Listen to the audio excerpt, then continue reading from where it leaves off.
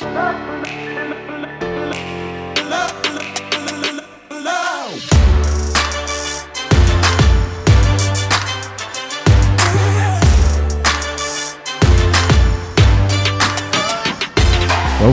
to another episode of Hitting Pay Dirt by Impact Sports. This is episode number 41 as the beers start cracking. Glug, glug, glug, glug. I'm Alex Beaudry. Back with me after a week's vacation. Mike Corwin, how you doing, Mike? Oh, I'm doing great. You sound like shit. I felt better, sir. Yes. But you know what? Like last week, we got back from Nashville. I had to power through. This week, you're feeling under the weather a little bit, powering through. I mean, not all heroes wear capes. No. Some wear headphones and talk into microphones. That's right. The show must go on. So, welcome back. So we haven't talked in almost 2 weeks, or exactly 2 weeks. I think it's exactly 2 weeks. There's been a few odds and ends in the NFL because the NFL doesn't stop sleeping. A couple minor developments. Yeah. So we've had Deshaun to the Browns, Devontae Adams to the Raiders, and Tyreek Hill to the Dolphins. Those were the three big developments in the last couple of weeks. Real quick, if you had to pick one, which one's most interesting to you and why? Deshaun to Cleveland. Yeah.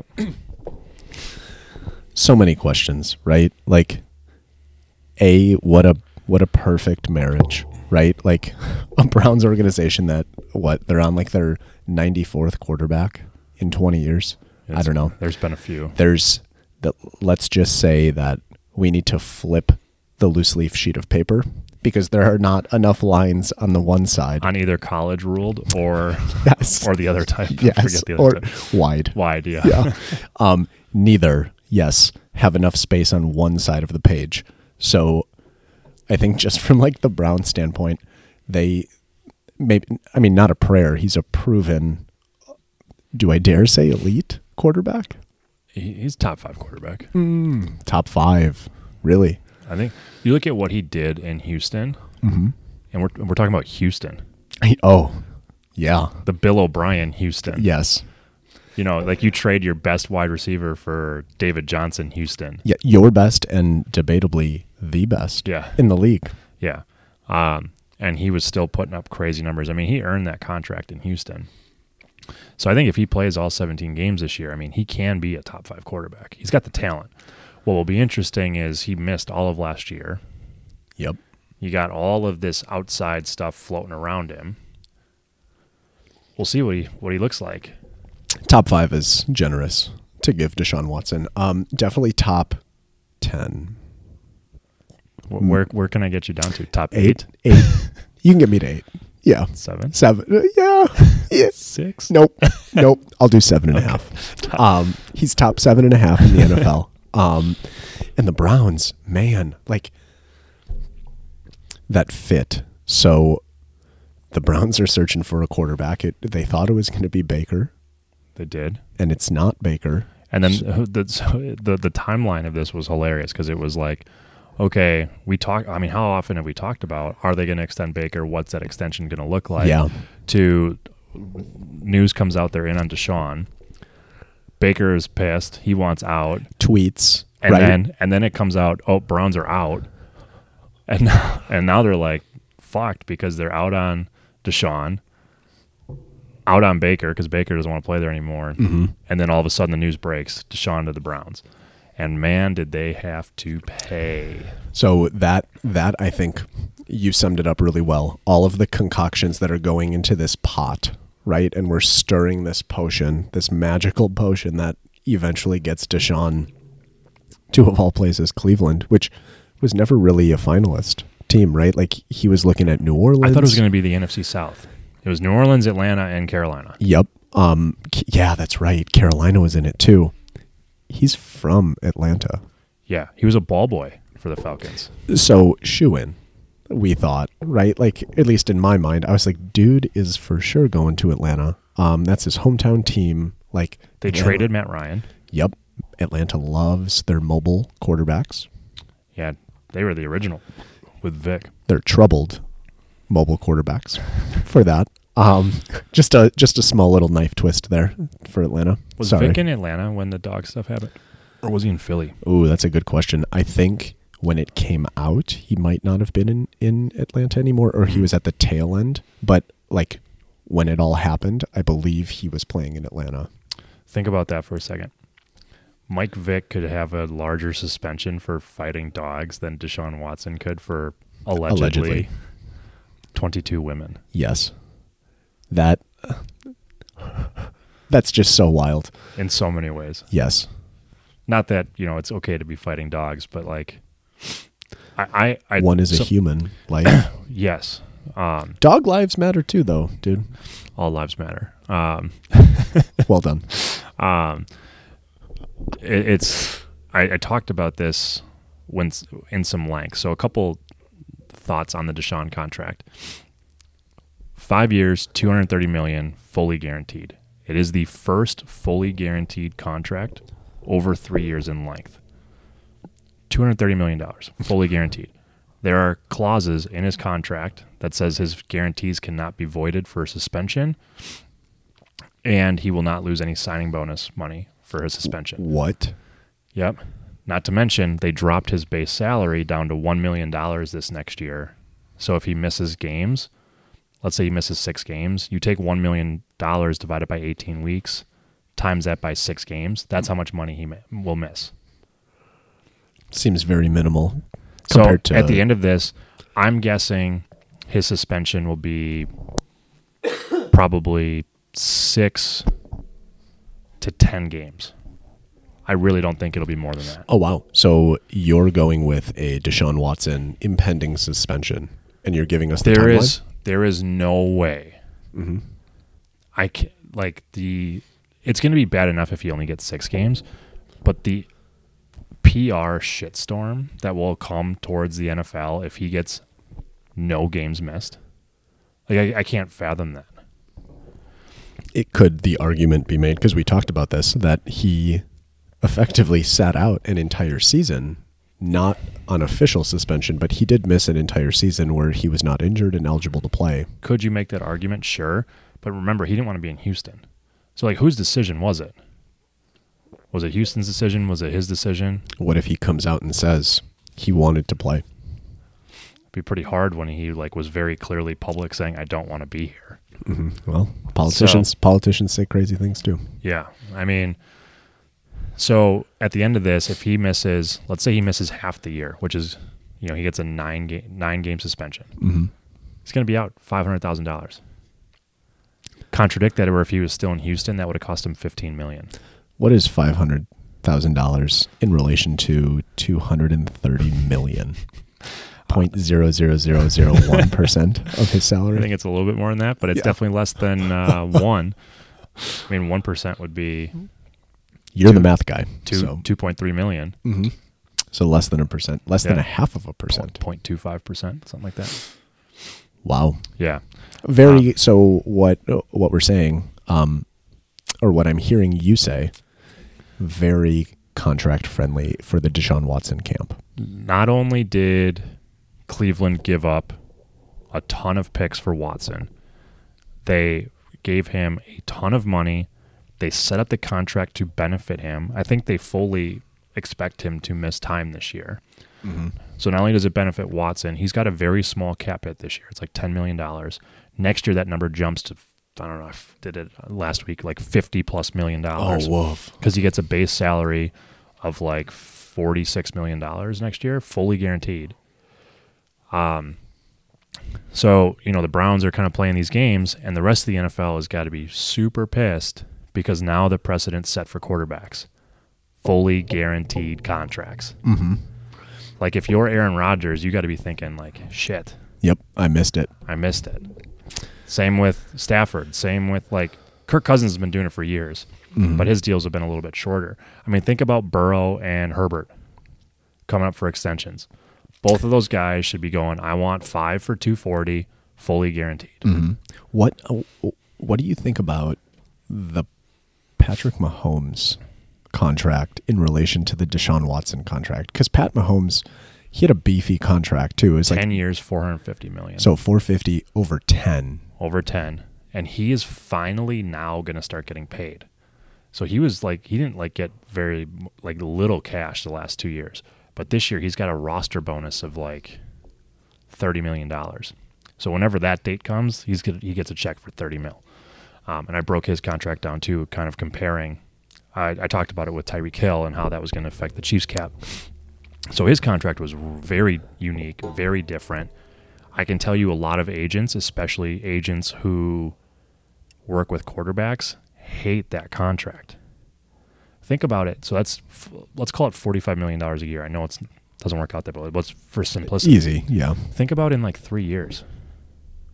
Like Burrow and Herbert could each be making 50 plus a year. Yeah. And now you got Mahomes. Like that's great value for Mahomes. For the Chiefs, I mean. So agents were pissed. Like, what are you doing signing a 10-year deal? Sign a 4-year deal, and then 4 years reset the market again. Yep, with TV deals that come up, new salary contracts. cap goes up. Yeah, exactly. So a lot of agents didn't like that because it was very team-friendly. Mm-hmm. But I think Mahomes wants to win, and he's probably doing the Chiefs a salad. Plus, like, you're Mahomes, you're locked. You don't have to think about it for 10 years. Exactly. And like $450 million, how much more do you need? It's. I mean, you're almost at a half a bill. Half a billy. With a B. Yeah. Yes. Wow. Wow. So the last thing about the Deshaun Watson contract, and then we'll move on because we weren't planning on really going this in depth. When I just saw this today from Andrew Brandt, when a contract is fully guaranteed, the team has to have all of those funds when that contract is executed. So like his $230 million, the Browns have to have that money set aside because it's a fully guaranteed deal. So it's like almost putting it away in order to guarantee payment.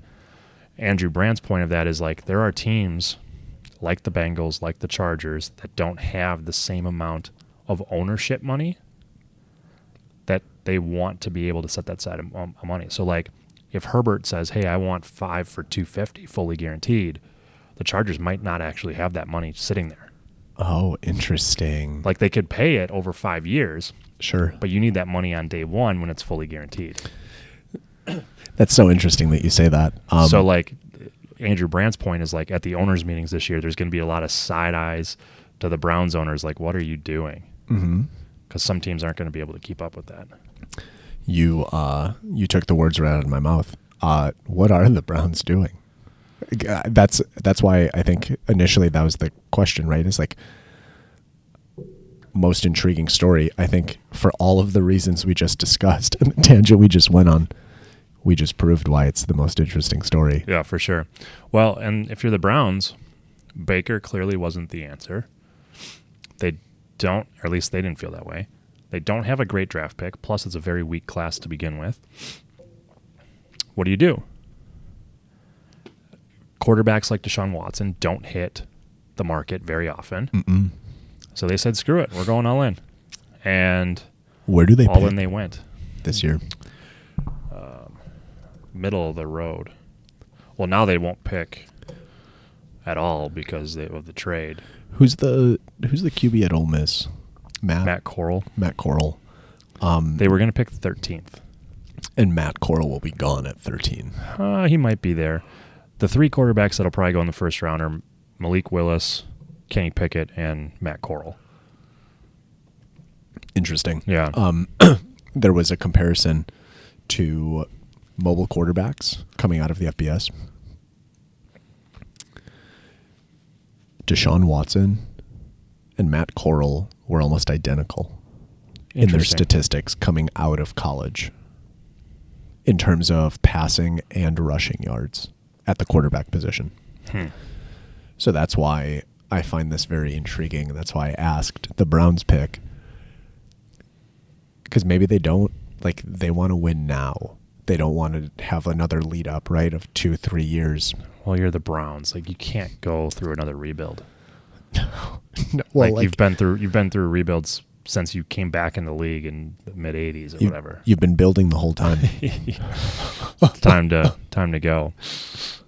So with this trade, there are now 7 teams that have multiple first-round picks in this year's draft. Wow. Yes. I would love to hear the other side of that. How many teams don't pick in the first? Right? No, yeah. I mean, So Houston doesn't. wow. I lied. Houston's got number 3 overall. I didn't mean to put you on the spot like No, it's that. okay. San Francisco does not. I would imagine L.A. Rams. The Rams don't pick till round 5. Yeah. Chicago does not. Ooh, that's not good. For Denver does not. Seattle does now, but only because of that Denver trade. Washington, Minnesota. Miami. What about Vegas? Miami does not. Vegas does not. Mm-hmm. Kansas City does twice Wow. because of the Hill trade. Such a disparity in these teams, like even as you're looking at this, right? Like Chicago in a full rebuild They need all the help they can get. does not pick. Mm-hmm. And then you have a team like the LA Rams, who defending Super Bowl champions expected not to pick this year though, given everything that they like shifted and moved around. Did I say Cleveland? Cleveland doesn't. You did not. So it's Cleveland, Vegas, San Francisco, LA, Chicago, Miami. Indianapolis. Yeah.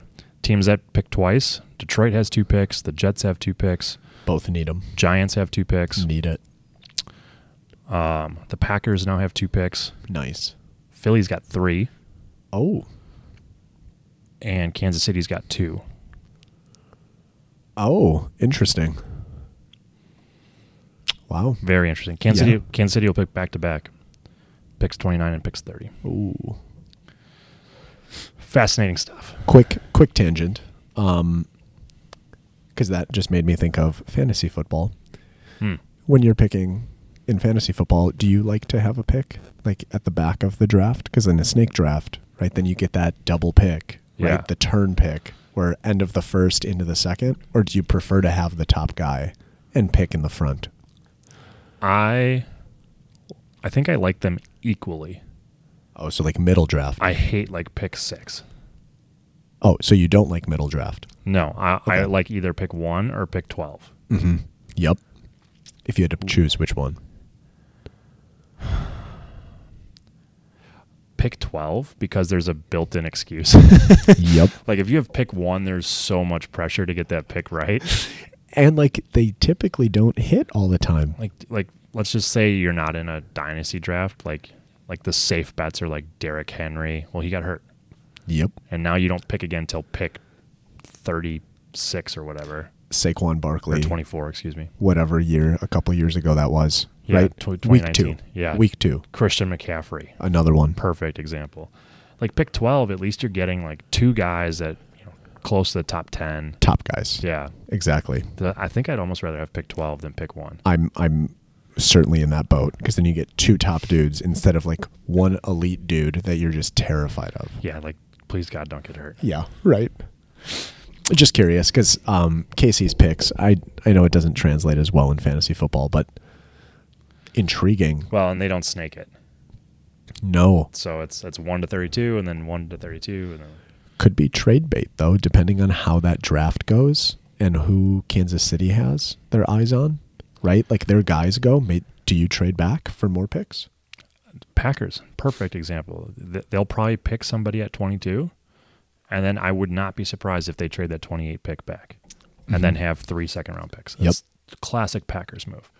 Another thing you could do is you could package those picks to move up, depending on how far you want to move up. If there's a guy you really want, Oh man, so many different options. My mind is going to what those picks are going to be, but we should save that for another podcast. Yeah, I think we can do that. We got a month to do the draft. So, perfect segue. Yeah. Alex, you spent some time this past week traveling the great Midwest. Oh yes. How Man, beautiful. So I'm sorry to all of my Illinois listeners, like driving. No, we're not. No, we're not, by the way. We're not. Fuck Illinois. Yeah. But keep listening. Thank you guys for listening. I was driving to Missouri on Thursday. It's like gray. There's like 7 trees in the entire state. Just farm. Flat. Like going through like western Illinois. Like, I don't even, was that Highway 39, like all the way down to Springfield and then like cutting over to Missouri. Just flat. It was gloomy. It was cold. The road, I'm envisioning like maybe like 2 lanes on one side.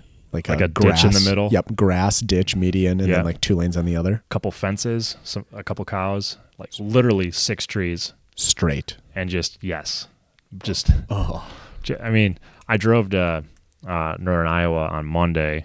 Iowa's not much better, but at least like going through western Wisconsin's beautiful. You get the bluffs and of course, and in fall, but then right? you cross the Mississippi and like Iowa's not great either. But Illinois is just, I know why everybody who lives in Illinois comes up to Wisconsin on the weekends, because it's just miserable in that western part of the state. Oh man, and like the taxes that you pay for nothing, right? Like, well, it's all, you're just supporting Chicago. Yeah, no wonder you guys come up here in your Suburbans and use Wisconsin as your playground. Yeah. We get it now. But yeah, put a lot of miles on the old Bro Runner. So you went not just for fun. This was not just for leisure or recreation. There were some pro days. So Alex went to go visit Northern Iowa. Yep. And the University of Missouri, because a couple of your players, Bronte Wells at Northern Iowa's pro day, and Clint Sig was at University of Missouri. Yep. So just tell us a little bit about that, like the overview of like what a pro day looks like, and then maybe just like walk us through the journey. So like expectations, or like what happens from the moment you step foot into a pro day to the moment you leave, get in your car and go home. Like, fill us in on the details in between that. Yeah. So Northern Iowa was cool. So I went to 4 pro days this year. I was at Northwestern's, UW Whitewater, and then Northern Iowa, and then Missouri. Not your first rodeo is what we're hearing. Yeah. First cycle, first 4, but these were number 3 and number 4. And I was actually supposed to be in South Dakota tomorrow, but they moved their pro day up to Friday to get a few more scouts in the door. So I wasn't able to make Elijah's pro day, Elijah Reed.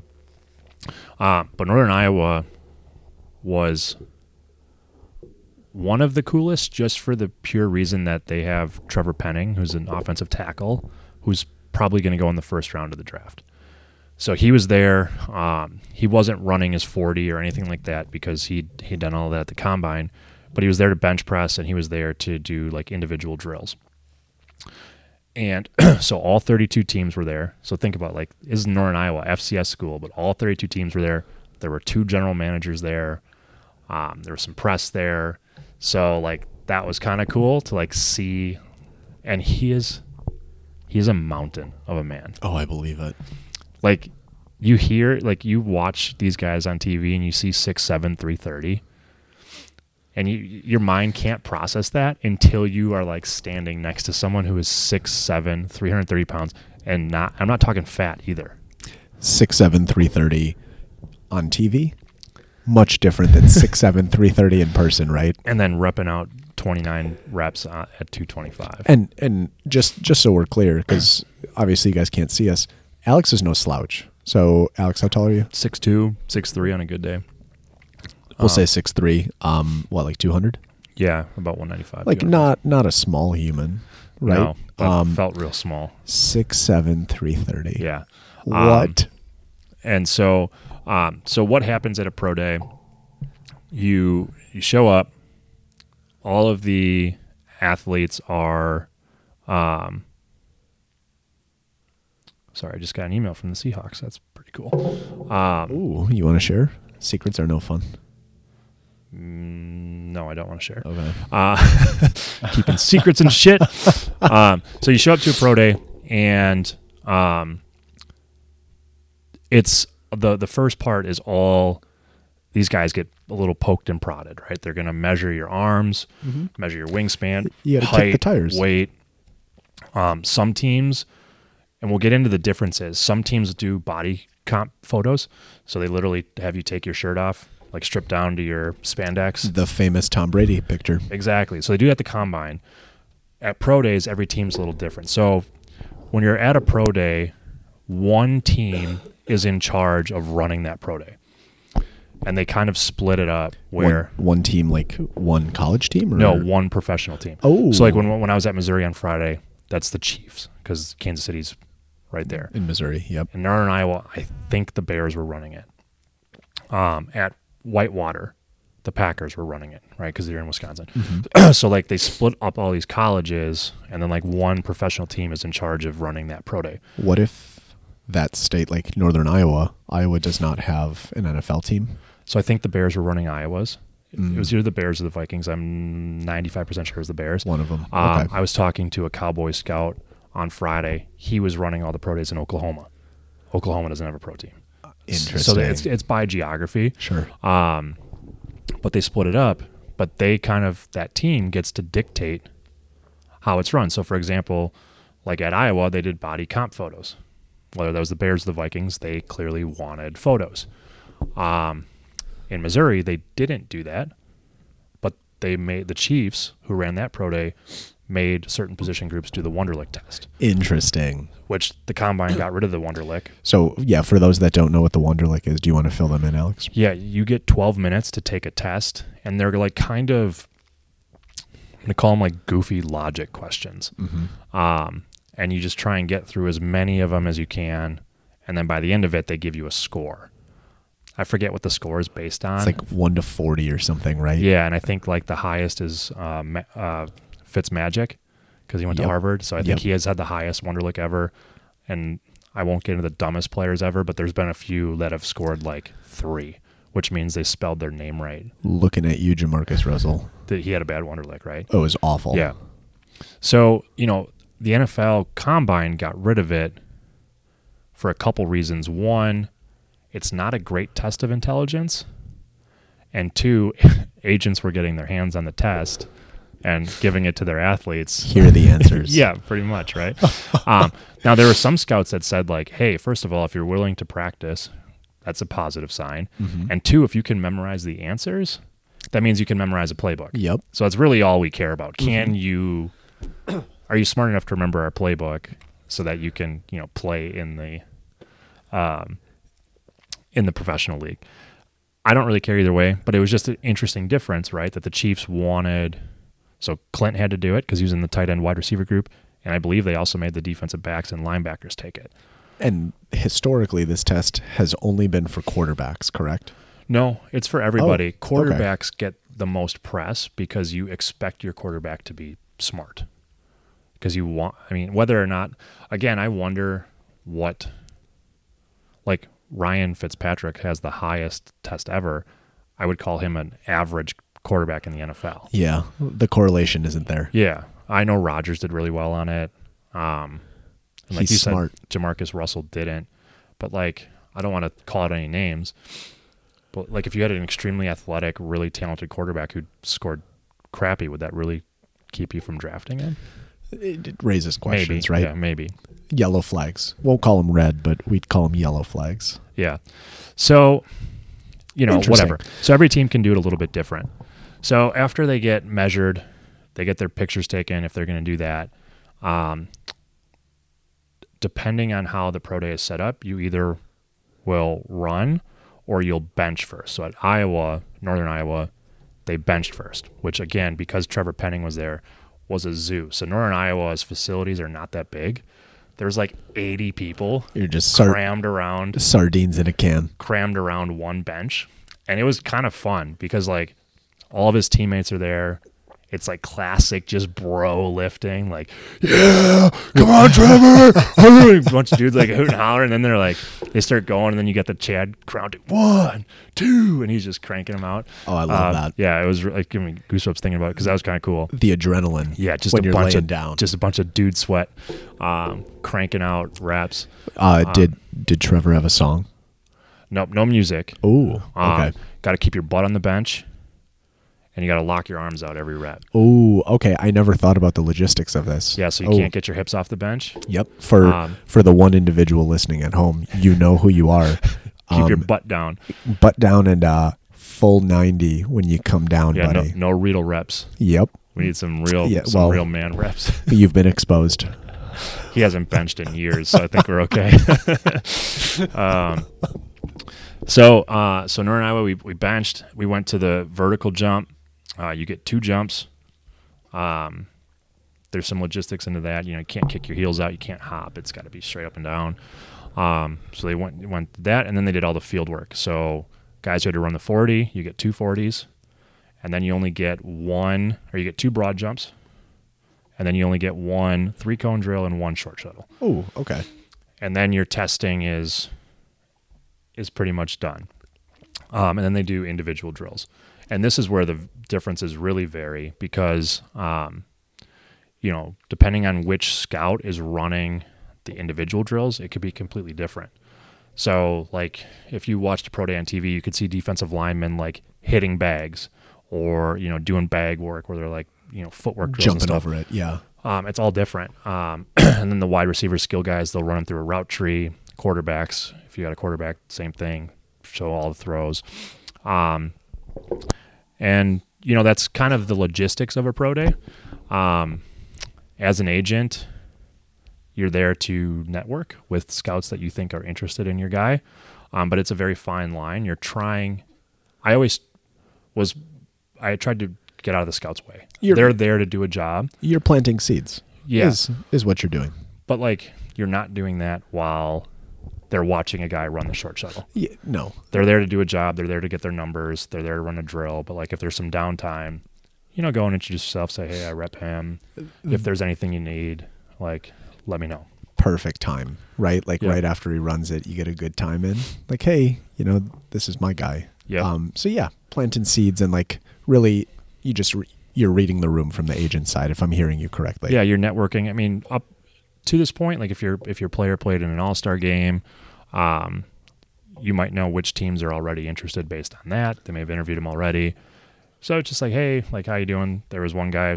So Northern Iowa and Missouri are kind of in the same geographical area. So a lot of the same scouts are at both places. So, hey, I saw you on Monday. Like, how's it going? How's travel going? Because scouts are everywhere. Like, the life of a scout right now, I don't want to say sucks because there's worse jobs, but it's tough.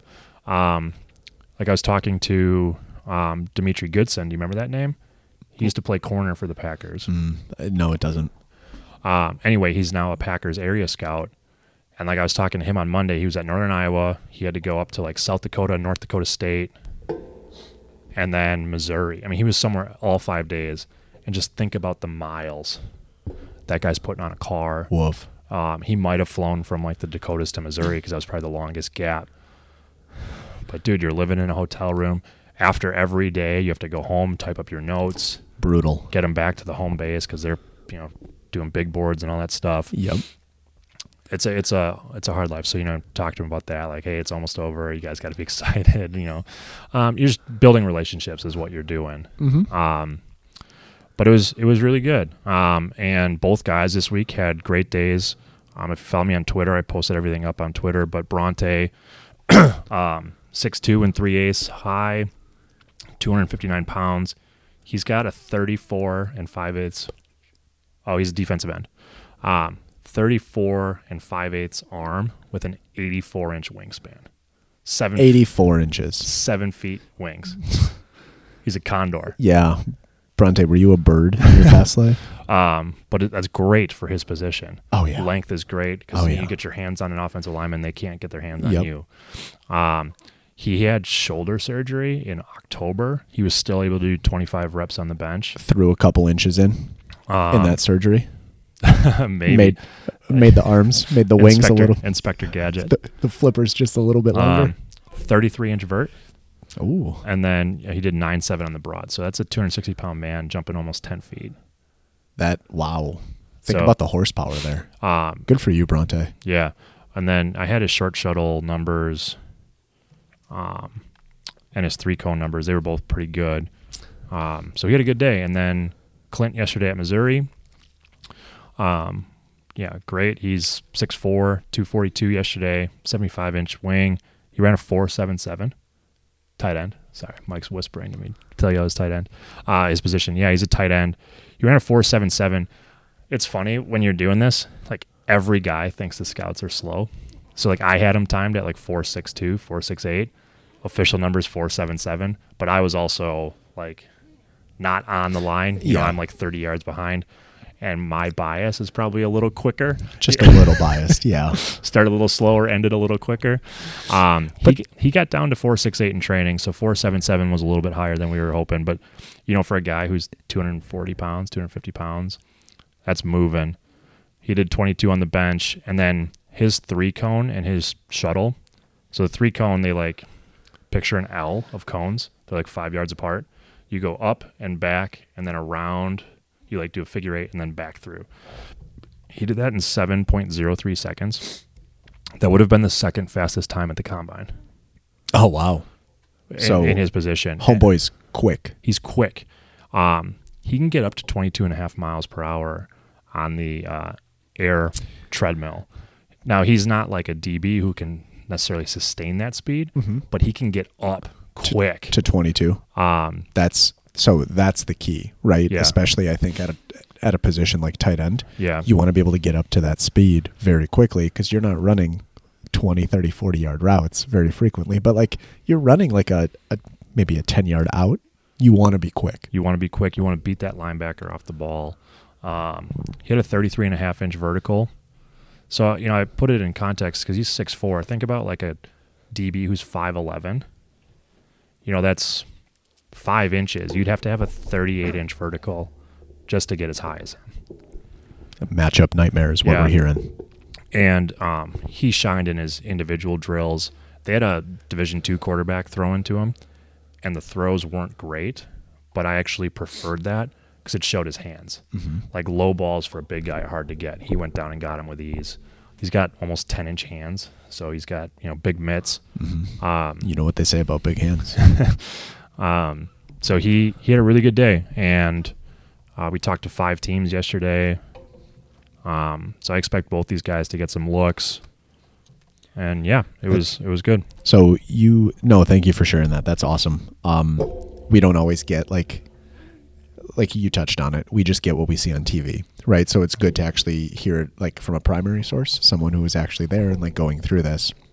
You touched on like follow-ups. So I know just for scouts, but like what are follow-ups after pro days? So like you go home and like it could be specific to you, but touch on follow-ups now that we're a month, right? Like we're almost exactly a month. Yeah, April 28th was the first day of the draft. So talk about some follow-ups after a pro day for a player, and then maybe if there's time, you could touch on what follow-ups look like for an agent.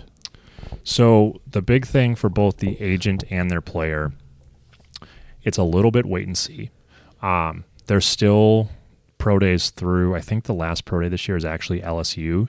They picked a very late date to help, I think, Derek Stingley get healthy. So theirs on April 6th.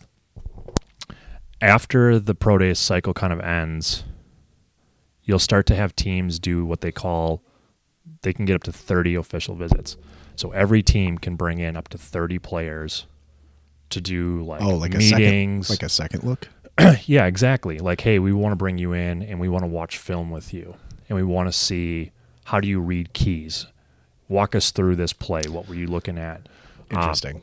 They'll wine and dine them, especially guys like maybe Clint or Bronte, who I don't necessarily expect to go in the draft. Now, maybe they sneak into like round 7. But teams will use these visits, yes, on guys that they want to get in the first round, but they'll also use it on undrafted guys because once the draft is over, every player who was not selected is a free agent. So they'll use it as a recruiting trip. So like, hey, I'm making this up. You know, the Packers want to bring in Clint for an extra look. They'll take him out to dinner. They'll show him the facilities. Like, hey, we like what we see. Take our phone call when the draft's over.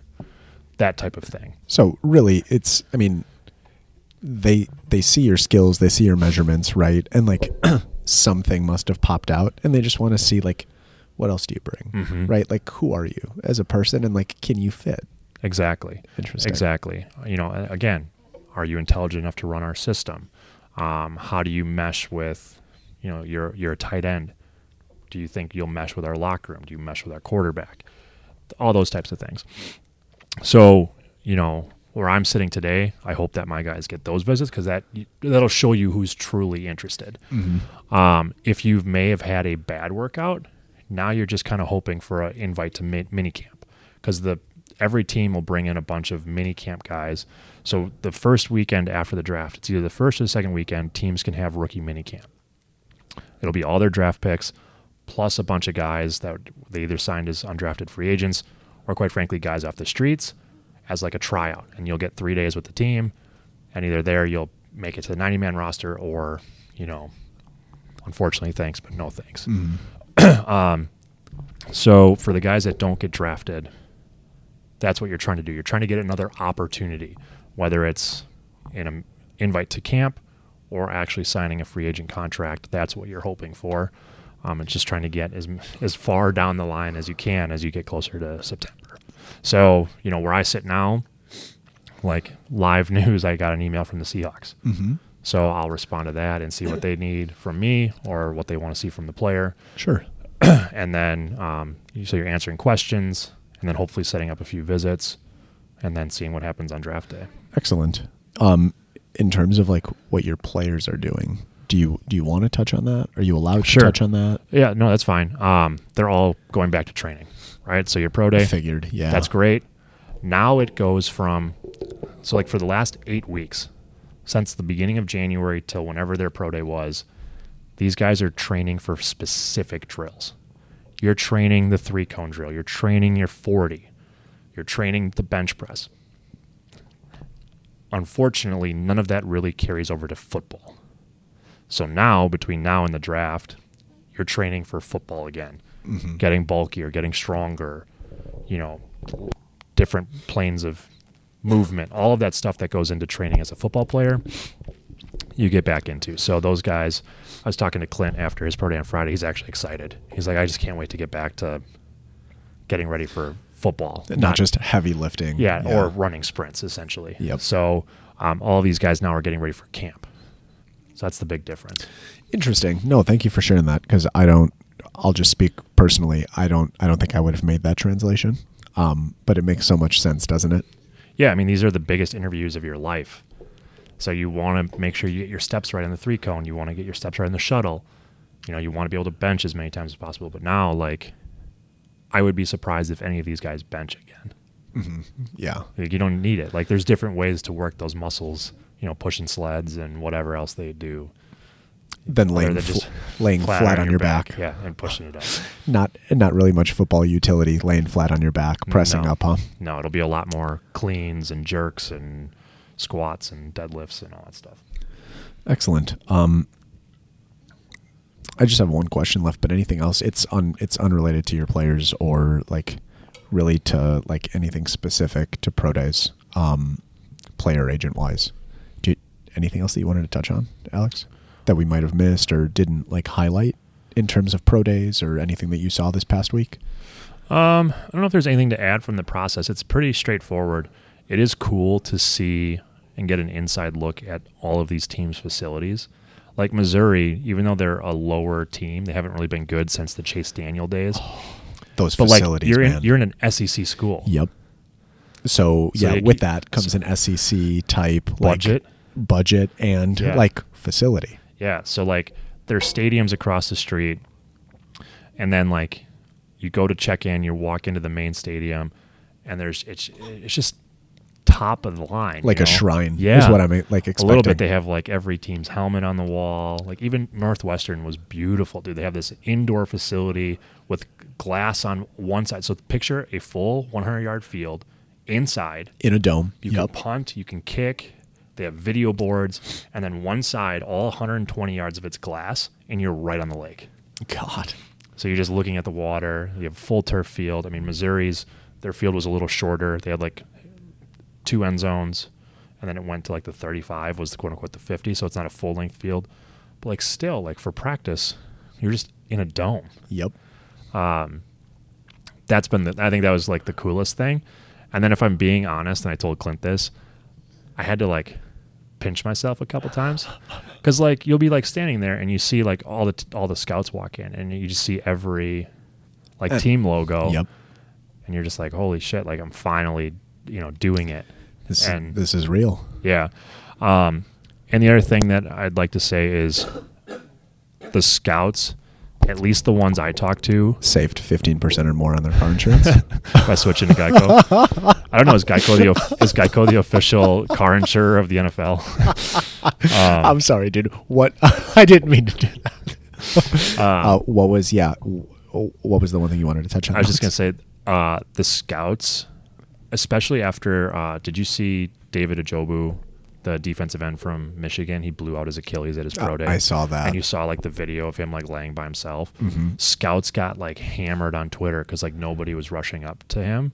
But the scouts said that like you could drop a pin in that room. Nobody said anything. And they were actually trying to clear the way for medical personnel. Sure.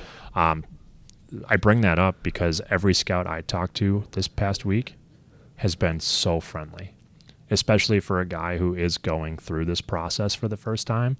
They were answering questions.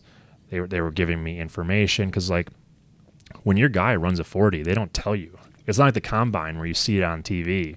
Like he runs, and sure, you're timing it, but your clock doesn't matter. As we saw, like I had him at 4.68 and he ran 4.77. Mm-hmm. But you'd be like, you'd see somebody be like, hey, what'd you get there? And they would share it, and everybody was friendly, and it was a really cool experience. And a couple times I had to like pinch myself, if I'm being honest, because it was like, okay, we're finally here. Now we're actually like working. You've seen these teams growing up, right? You've seen the same logos for decades. Yeah. And now you're in a room with some of the top guys that work at these organizations. These guys are laying the groundwork for what's going to happen in a month. Like, yes, it's up to the general manager to pick somebody, but the general manager is going off of these guys' reports. Yep. Wow. Okay. No, thank you for sharing that. Just one question about, like, you touched on pro teams. So NFL pro teams will run certain pro days at college facilities based on like their location, right? Is there an advantage to do that? Just like hearing like Kansas City did a Wonderlic versus other teams have other things that they'll sprinkle in. Mm-hmm. Does that give you an advantage as a team to run that? That I'm just purely asking. Chiefs must think so. Or like whatever drills a position guy puts a guy through, they're looking for something specific. So like the Chiefs, they only did it for linebackers, DBs, and wide receivers and tight ends. Mm-hmm. There must be something about their offense, their algorithm, that they need. They can't have a guy who's super athletic but can't read. Mm-hmm.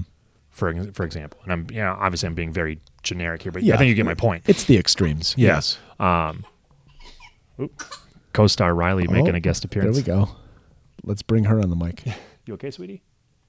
She was sleeping earlier. I put her to sleep. So, anyway, so there must be something that the Chiefs are looking for specifically from those position groups. Must be something in their concept where they need or want guys who, like if they're going to give a guy a shot in camp, they need to know that he's got this baseline of intelligence. Or certain teams will do the body comp. Like, yeah, you're 6'5" and 227, but are you flabby? Mm-hmm. Or are you chiseled? Sure. Again, that team must value one over the other. 100%. So maybe a slight advantage. It's tailored to their... Sure. Now, again, anything that they collect, they have to share with all 32 teams. But there must be something that those teams wanted to see with those variances compared to, other teams don't care. Interesting. Yeah. No, that's all I had. Just, I guess tailoring a certain workout or tailoring certain tests that players take. Mm-hmm. Must help you a little bit in the long run. But how much? How much is it really? Right. Every scouting department's got their metrics that they're looking for, and others couldn't care less. 100%. Yeah, no. Everybody's room's a little different. I'm trying to think of other questions. That was just the biggest one. Is like, do teams jump all over it? And they're like, yep, I want this pro day in Iowa because there is not a pro team in Iowa, so we'll run it. And like let's administer the Wonderlic, or let's do a body comp. Yeah. Or is it more like, I want to stay away from that because it's added work and these results will be shared anyway? Yeah, maybe. And the geography of it's always interesting too. I was talking to a Broncos scout, and like each team can do their own local pro day. So like the Packers can have a pro day. And for example, like kids who go to St. Norbert's can attend that because they're in Green Bay. And you can also pick up to 3 FBS schools to include. Oh. So like I'm going off of, I'm guessing here, but like Madison's the only Division I school in Wisconsin. So it could be, okay, we want UW, we want Minnesota, and we want Northwestern. Same thing with, so like the Broncos, they take the University of Wyoming. And then you have Colorado State. Sure. So like you can kind of see it spread. Like think about like Kansas, Kentucky. You know, all those states don't have pro teams, so you can see how the borders start to get a little blurry. Oh man, the South must be so interesting. Like think about the Tennessees, Jacksonville's, Miami's, Tampa's of the world, even Texas, like all the Dallas team, or all the Texas teams. Yeah. Dallas, Houston. You got your pick of the litter. You do, but like it's also interesting because like those local pro days, again, they're not bringing in Trevor Penning for a local pro day. He's a first-round guy. You're bringing in guys who you're probably going to try and sign after the draft or invite to camp. 3rd, 4th guy up. Yep. In like an Alabama program, probably a starter in other conferences. Yeah. I'm just saying it's interesting how it all works out. 100%. Yeah. And if you pick like Wyoming, like think about that. Like, sure, they've had Josh Allen come out, but like otherwise, Wyoming's not like a huge program. Name another guy that came out of Wyoming, right? Yeah, exactly. I mean, they got a couple guys who I think might get picked up at some point this year. Reached out to a handful of them, but yeah, and it's not like your blue blood programs either. So it's just, I don't know. It's a fascinating process and what goes into it. And yeah, we're not done yet. So like local pro days will start happening in April where teams can have their own local workout. So yeah, before we move on, do you want to touch on any other pro days that you have coming up, or like? So I'm done. Okay. All my pro days are done. Like I said, teams will have their local workouts. I don't know if based on geography, if any of my guys are eligible for those workouts. But now it's just making sure guys are getting in, training. Make sure they're still working, still eating right, and then hopefully setting up their workouts, or getting them interviews with teams, getting scouts additional information they're looking for, all that stuff. Excellent. 1 month left, dude. 1 month left. Wow. Yeah, and then I was talking to my dad, and I'm like, hey, what are you guys doing on the 30th? And they're like, why? I'm like, well, Katie's got a baby shower, so she's going to be up in Minneapolis. I'm like, I need to work. Like that last day of the draft, either I'm going to have a couple guys getting picked, or at the very least signing contracts the minute that draft is over, because it happens fast. As soon as that last pick is in, teams are on the phone trying to get the guys they want.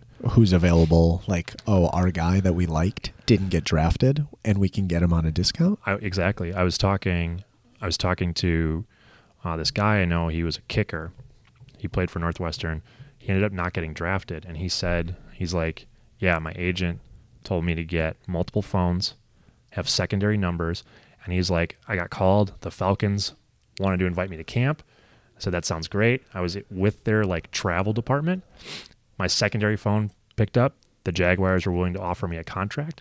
So my agent said, if that happens, you hang up on the first team, you talk to the second team. So he just hung up on the Falcons and then signed with the Jaguars, and off he went. Wow. Yeah. Talk about fast. You weren't kidding. No. So all my guys, it's like you got to have one phone number and two. And the scary part is you kind of got to coach them through it, because there might not be enough time for them to call me and ask what to do. Sure. Because I've also heard stories where guys have said hold on, and that team's already calling the next guy. Of course. They have a list. Well, and you have to know a sure thing is better than hey, why don't you come in and we'll look at you some more, right? Yeah. You got an invite to camp. 100%. Interesting. No, Alex, thank you for sharing. always a unique lens whenever like you get like an elite or like an exclusive opportunity to look at elite talent and like in person. Yep. Versus just on a TV. Yeah. Perfect segue, right? Like I think we got one more topic left today. 2. We got 2 more topics. Oh yeah, we do. Yeah.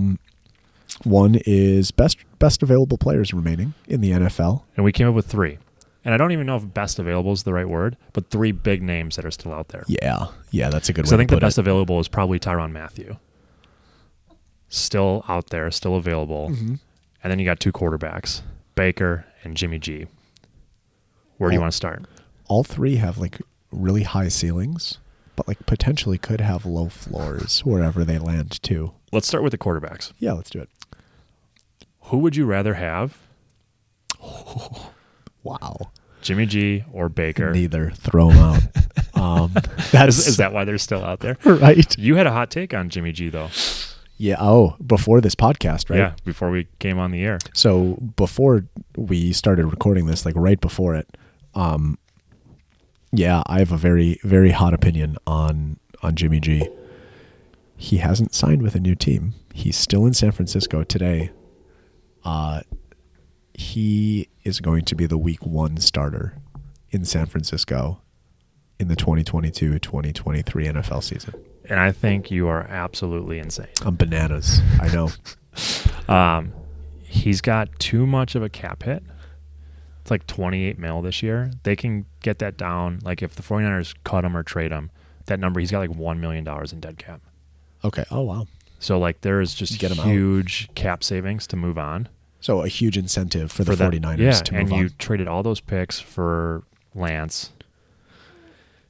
There is, I think, a 0.1% chance that you're right.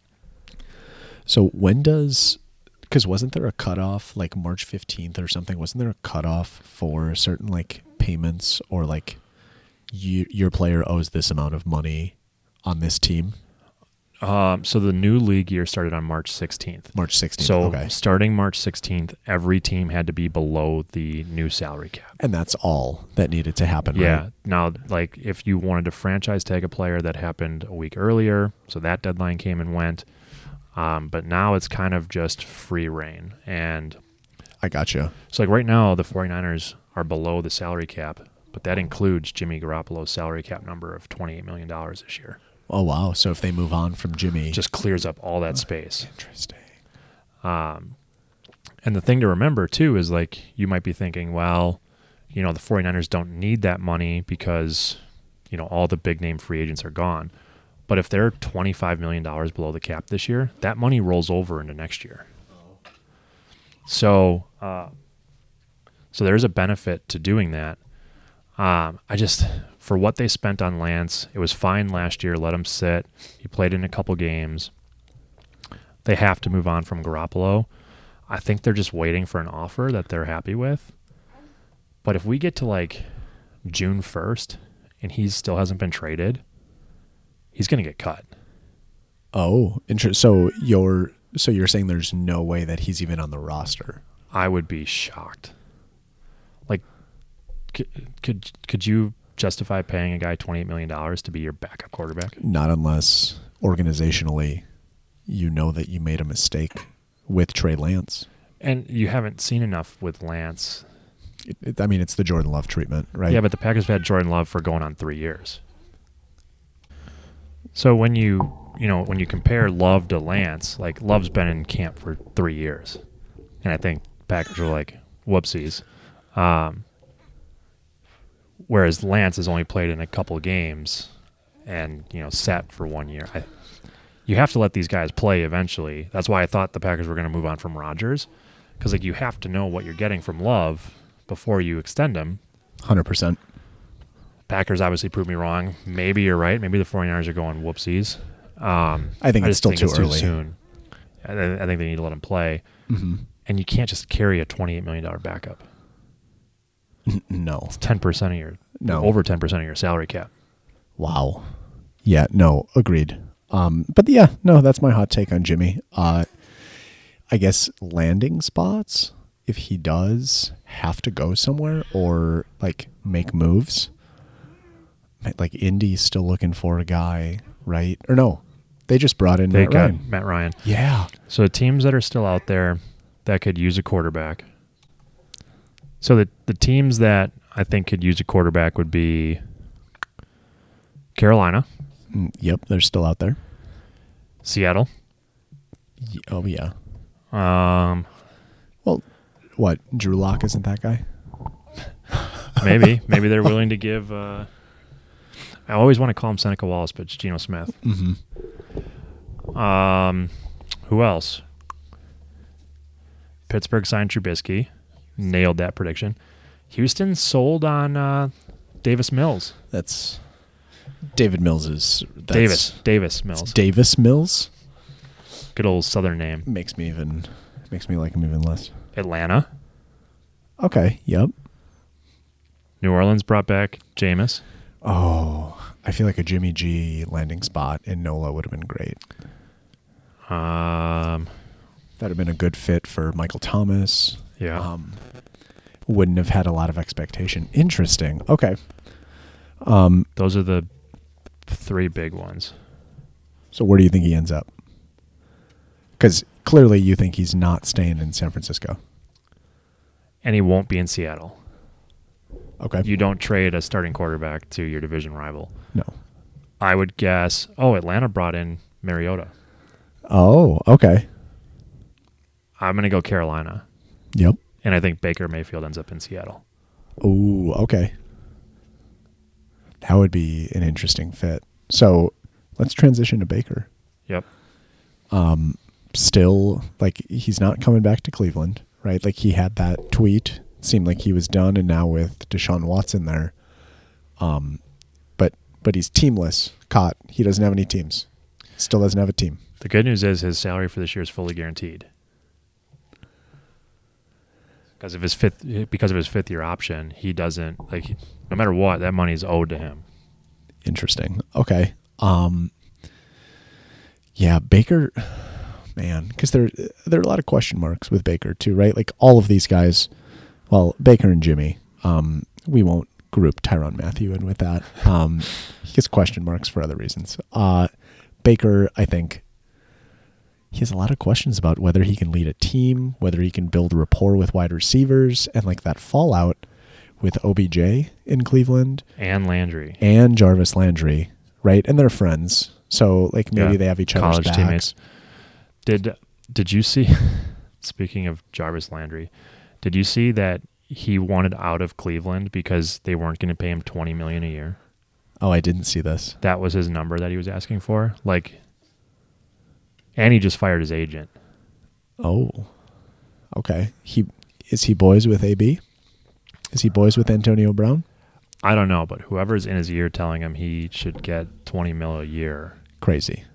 Yeah. Crazy. Like the fact that you're going to get 14 this year, that's really good. He's skilled. He's a good wide receiver. A good number 2 receiver.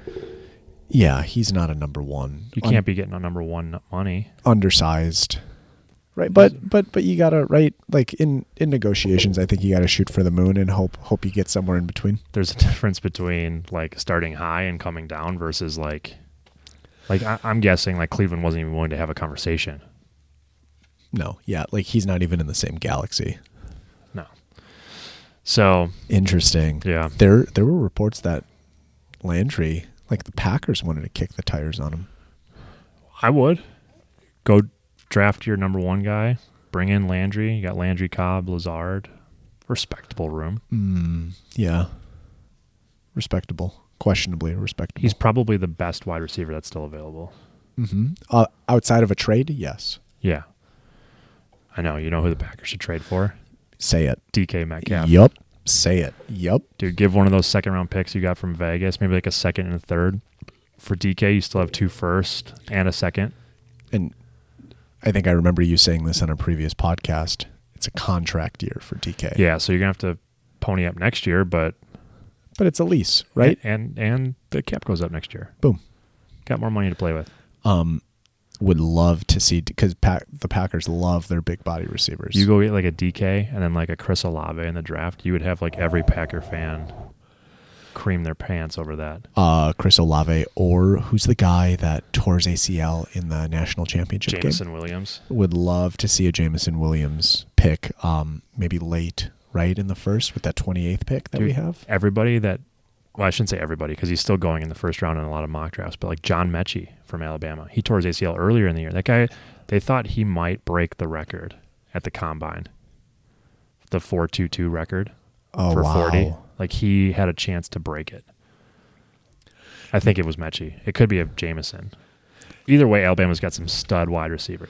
That could be intriguing for a pick.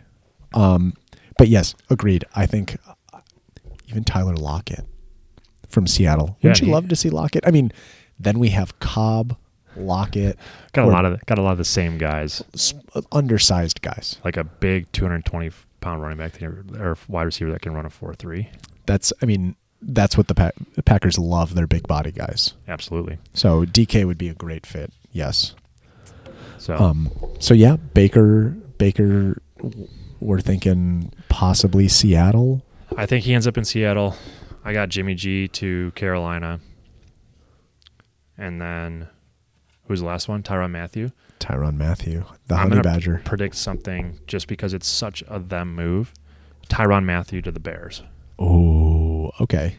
Just because, like, they're clearly not in it, but they would do something stupid like get a high-price safety when you have so many other team needs. That's, like, just a Bears move. Yeah, that's so accurate. Like, and it has nothing to do with Tyrann Mathieu. It's just like if you're the Bears, you should not be spending $14 million a year on a safety. Why is he still available? Great question. He can still play. He was a Pro Bowler last year. So, like, he is getting older, so maybe his price tag's too high. Okay. I don't know. I think that's the elephant in the room, right? Is like you are an elite safety who can run with the best wide receivers, right? Like free agency's been open for 2 weeks. And you're still available. I feel like there's just something that we're not seeing. Maybe it'll come out like in a week he was hanging out with Calvin Ridley in the sports lounge. I don't know. Right. That was a joke. So yeah, just intriguing. In terms of landing spots for Tyrann Mathieu, Chicago is a good one. I saw a Twitter poll. I can't remember who did it, but they're like, where do you think he'll end up? It was like the Bears, the Ravens have signed like every big name this year. It's like the Bears, the Ravens. Packers were on that list. Were they? Yeah. They just paid Russell Douglas. There's no way that we bring in and you Tyrann got Mathieu. Savage and Amos back there. Yeah. Yeah, we have a pretty good secondary. I don't know that. Plus, you bring in a guy for like 14, 15 mil a year that would pretty much erase whatever cap space they've built. I think they got like 18 in space or something like that. It would be intriguing to see him in green and gold. I will say that. If the contract's right. Yes, if the contract's right. I just don't see him Honey Badger in Green Bay. I just don't see it. Call me crazy. Yeah, something tells me Green Bay's culture is not what he's looking for. Most guys aren't looking for small town, cold, hard-nosed, not a huge African-American population. Exactly. A bunch of white farmers. Green Bay, Wisconsin. Yeah. It starts getting cold in September. It's cold till June. Yep. Most guys aren't looking for that. So yeah, no, interesting. We'll see where these guys end up. But those were the three that we thought were the best remaining players in free agency. All right. Real quick, saw this article up on PFF. I'm going to run through odds to win each division. I'll just run through every division, and then we maybe have a few comments. So, NFC West, competitive division. Rams are plus 160. 49ers are plus 180. Arizona's plus 3,000 or plus 300. Oh, wow. I was like, give me Arizona. Seattle's plus 1,000. No quarterback. That makes sense. Mm-hmm. NFC North, Green Bay's the odds-on favorite, minus 175. No surprise there. NFC South, Tampa's the odds-on favorite. No surprise. Minus 280. Dallas is the favorite, minus 115. Ooh. Philly's at plus 350. I'm going to be honest. Give me Philly for plus 350. Really, give me Dallas at minus 115. Oh. They are a lock to win the NFC least. You know what is funny? Because I always go, I keep saying Dallas is going to be in the Super Bowl, and everybody laughs at me. But for the value, if I was a betting man, Philly at plus 350. Philly, the value. They got 3 first-round picks. Hurts is good enough. That defense is legit. I think for the value, I'd go plus 350. Okay, AFC West, this division. Kansas City, still the favorite, plus 160. LA and Denver, both plus 250. Vegas, plus 650. Oh, this is the fun. This is the fun division. Yeah. The other fun division, before you comment, AFC North. Cleveland, the new leader in the clubhouse with Deshaun Watson, plus 175. Cincy, plus 200. Baltimore, plus 225. That is a short little window. And then slim margin. Pittsburgh's plus 850. AFC South, Indy is plus 110. Tennessee's plus 130. AFC East, Buffalo's the odds-on favorite, minus 190. I think the two divisions to talk about are, in the AFC, it's the West and the North. Oh, yeah. Wait, NFC or AFC? AFC. AFC. The NFC doesn't really excite me too much. No. But the AFC... Lots to talk about in those two divisions. So let's start with the West. Kansas City, even after the Tyreek Hill trade, still the favorite. Do you agree with that? We had a previous bet here, and I'm looking at our notepad or our note card there.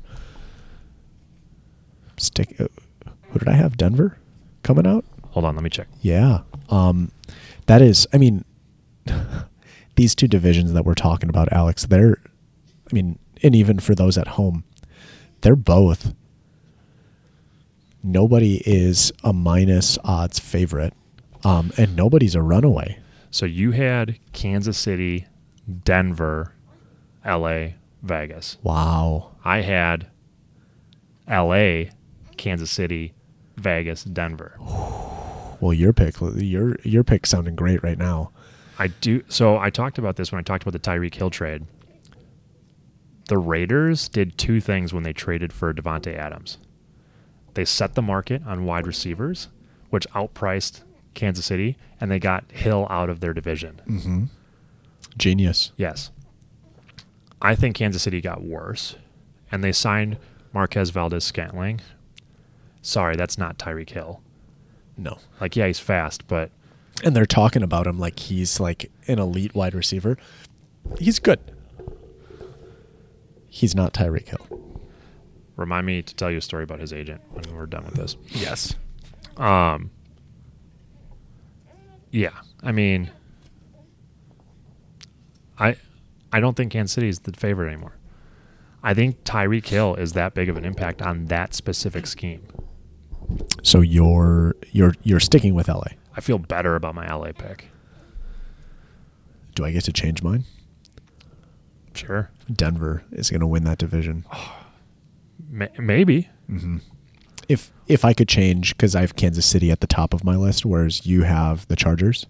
Yeah, I had Denver last. Yeah, I know. I think they're going to win that division, man. Rusty is, as we speak, somewhere throwing a ball through a very small, netted hole with accuracy. What a division. Someone's not happy. Yeah, so these two divisions, I think, hands down, are the best two divisions in the NFL. The AFC West, with the amount of quarterbacks that they have, and then let's not forget the NFC or the AFC North. Yeah. So that one, oops, just lost it. So, the AFC West, the gap between is 160 to 250. 90 betting points. AFC North is 175 to 225. Oh my! They have 3 teams within 50 betting points of each other. Do you think Cleveland's a team to beat with Deshaun Watson? If he plays all 17 games. Okay, so we have Deshaun Watson in Cleveland. We have Lamar in Baltimore. He's back, re-signed. We have Icy Joe. Joe Shiesty. Joe Burr. Yeah, Joe Burr. In Cincinnati, coming off of a Super Bowl appearance. And then you got, don't forget Mitch. Yeah, I certainly will not, and you will not let me forget him. Mitchell Trubisky. Now they're plus 850. They're not really in it, but No. But is a Deshaun Watson Cleveland team better than the former Cincinnati or former Super Bowl runner-ups? Cleveland does this every year, don't they? They look phenomenal on paper. Yeah. And then they start to play and the wheels fall off. On paper, yes, Cleveland is the best team. Oof. I really like what Cincinnati did to their offensive line. They brought in a lot of help, which is very clearly their weakest spot. Historically, teams who have lost Super Bowl do not do well the following year. Mm-hmm. I assume that Deshaun Watson's going to have to sit out at least 6 games. I think Cincinnati's still a team to beat, and I am not high on Baltimore. Oh, okay. How come? They lost their last 6 games last year. Lamar was hurt for a couple of those, right? Still doesn't have his extension. Mm-hmm. That could carry over into this offseason. Mm-hmm. Some of the drama, you mean? I think Cincinnati wins this division again, and I don't think it's close. Oh, okay. You wanna? Should we jot that one down? Sure. Cincy wins this division, not close. Yeah. If I get to say, if Deshaun Watson plays all the games, Cleveland wins. If he doesn't and he misses time, that opens a door. It's Cincy, man.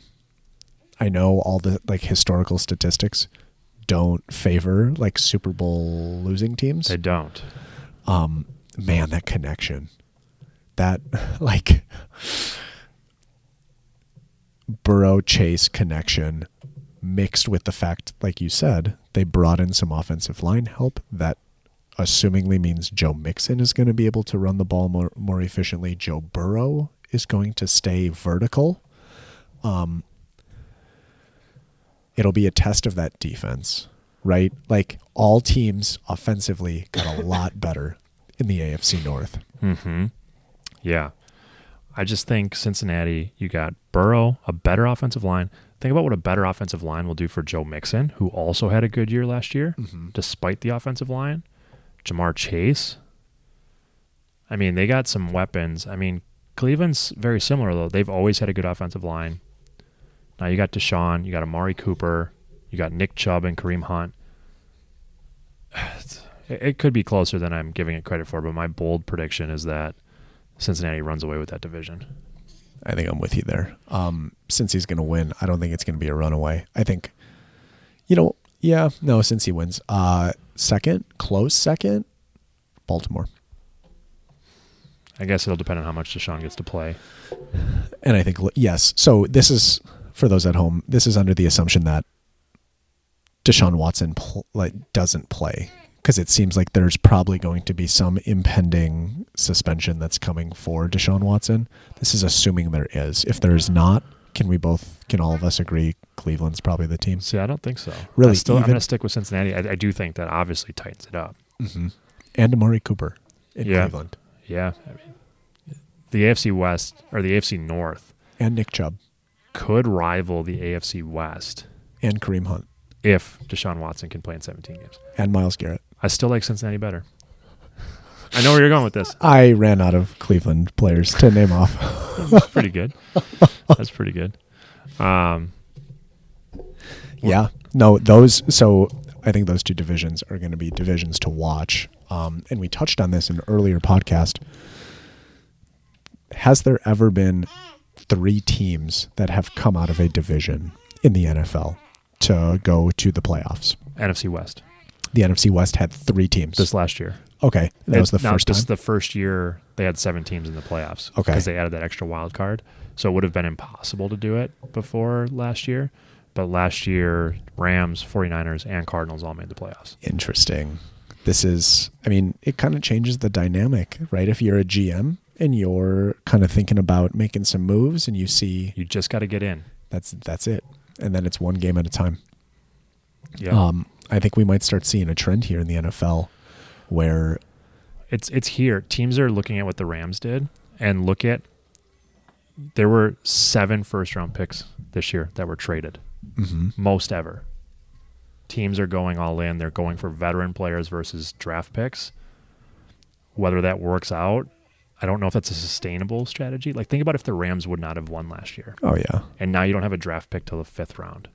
You look like an asshole. Yeah. Yep. It's a thin margin.